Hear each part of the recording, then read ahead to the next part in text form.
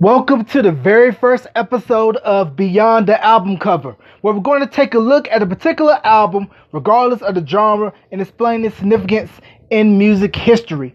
This is your boy Jay Mace. I'm the host. Here's a little bit of information for those of you that may not know me.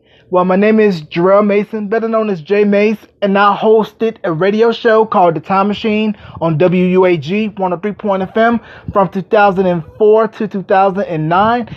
And I started this podcast because I wanted to share with you, the listeners out there, my love and knowledge of music. And I want to say a very special thank you to two individuals who inspired me to get into podcasting, Jeremy White and Chris Lee. Thank you guys for getting me into the game. And for those of you that's out there listening for the first time, this podcast can also be heard on Google Podcasts, Breaker, Stitcher, Radio Public, and right here on Anchor.fm. So be sure to be on the look on those websites and other future websites where podcasts can be listened to. So for the very first episode, we're going to dive into a classic R&B album that forever changed the landscape of R&B music.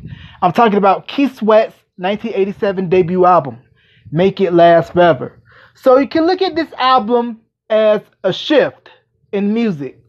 Or you can say R&B was before Keith Sweat and after Keith Sweat. Because let's look back before the album came out.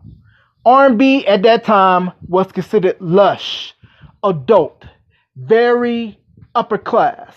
You had artists such as Luther Vandross, Anita Baker, Sade, Lionel Richie, Freddie Jackson, and of course the usual suspects, Whitney Houston, Michael Jackson, Prince, Diana Ross. And if you were a young kid growing up in the mid-'80s, R&B necessarily really didn't speak to you because it was more speaking to your mom, your aunts, your uncles. And kids at this time was being weaned and raised on hip-hop. So when Make It Last Forever came out, it was the first R&B album that spoke directly to the youth. Now, Teddy Riley, he produced rap classics such as The Show, Dougie Fresh, Slick Rick, underground hit, Rap's New Generation by Classical 2. And before he linked up with Keith Sweat to do the album, he was soured on doing R&B because of his failed attempt through to his R&B group, Kids at Work. So when they both got together to make this album, it was a complete breath of fresh air. And it wasn't more evident from I Wanna. From the opening hit of the track, it immediately got you off your feet and onto the dance floor. Teddy Riley told a story with Jeff Cho at the Red Bull Music Academy lecture series that the song premiered on WBLS and by Frankie Crocker, late legendary DJ Frankie Crocker. He had a segment of his show called Slam It or Jam It, where people called in and decided whether the song was hot or not. And the people didn't like it, but Frankie Crocker spoke up for the song and said that he was going to continue to play it because it was unlike anything that was out there before. Now, the one good thing about I Wanna and New Jack Swing in general is that you didn't really need a particular dance to dance to a New Jack Swing record.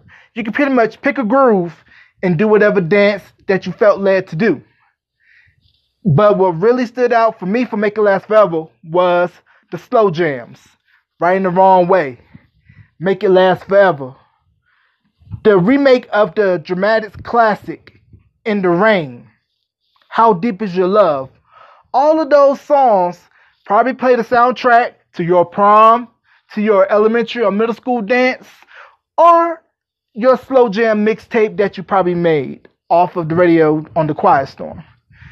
It was a calling card that there was going to be a new sound in R&B music and that Keith Sweat was going to be at the helm. The album was a top 20 hit on the pop charts, number 1 on the R&B charts. Even I Wanna was a crossover smash, going number 5 on the pop charts, number 1 on the R&B charts. Now, the one good thing about music back in the late 80s, early 90s was that you were able to milk albums for a long period of time. I mean, the album came out in 1987, and his sophomore album, the I'll Give All My Love to You album, didn't come out until 1990. So 3 years Keith Sweat was able to milk off of that album. And he's still touring to this day off of this album and all his other albums, in addition to his project albums with LSG, the late Gerald Levert, and Johnny Gill. So the reason why I chose to highlight Make It Last Forever first was because it set the stage for every album R&B wise that came after that. And just to give you a heads up for the next 2 episodes of Beyond the Album Cover, we're going to dig into Guy's 1988 self-titled debut album, and then we're going to go into New Edition's 1988 Heartbreak album. Now, if you're a fan of the show, please feel free to go join the fan page on Facebook at facebook.com/Beyond the Album Cover. That's all together. And once again, this podcast is available on Anchor, Google Podcasts, Breaker, Stitcher, and Radio Public. So as soon as this airs, you can go to those other links and you can listen to this podcast and keep updated on what I have here. So if you have suggestions, go to the Facebook page, facebook.com/Beyond the Album Cover. So until the next episode, when we dig into Guy's 1988 debut album, this your boy Jay Mace. Thank you for tuning in to Beyond the Album Cover, and keep those vinyl record hopes alive. Peace.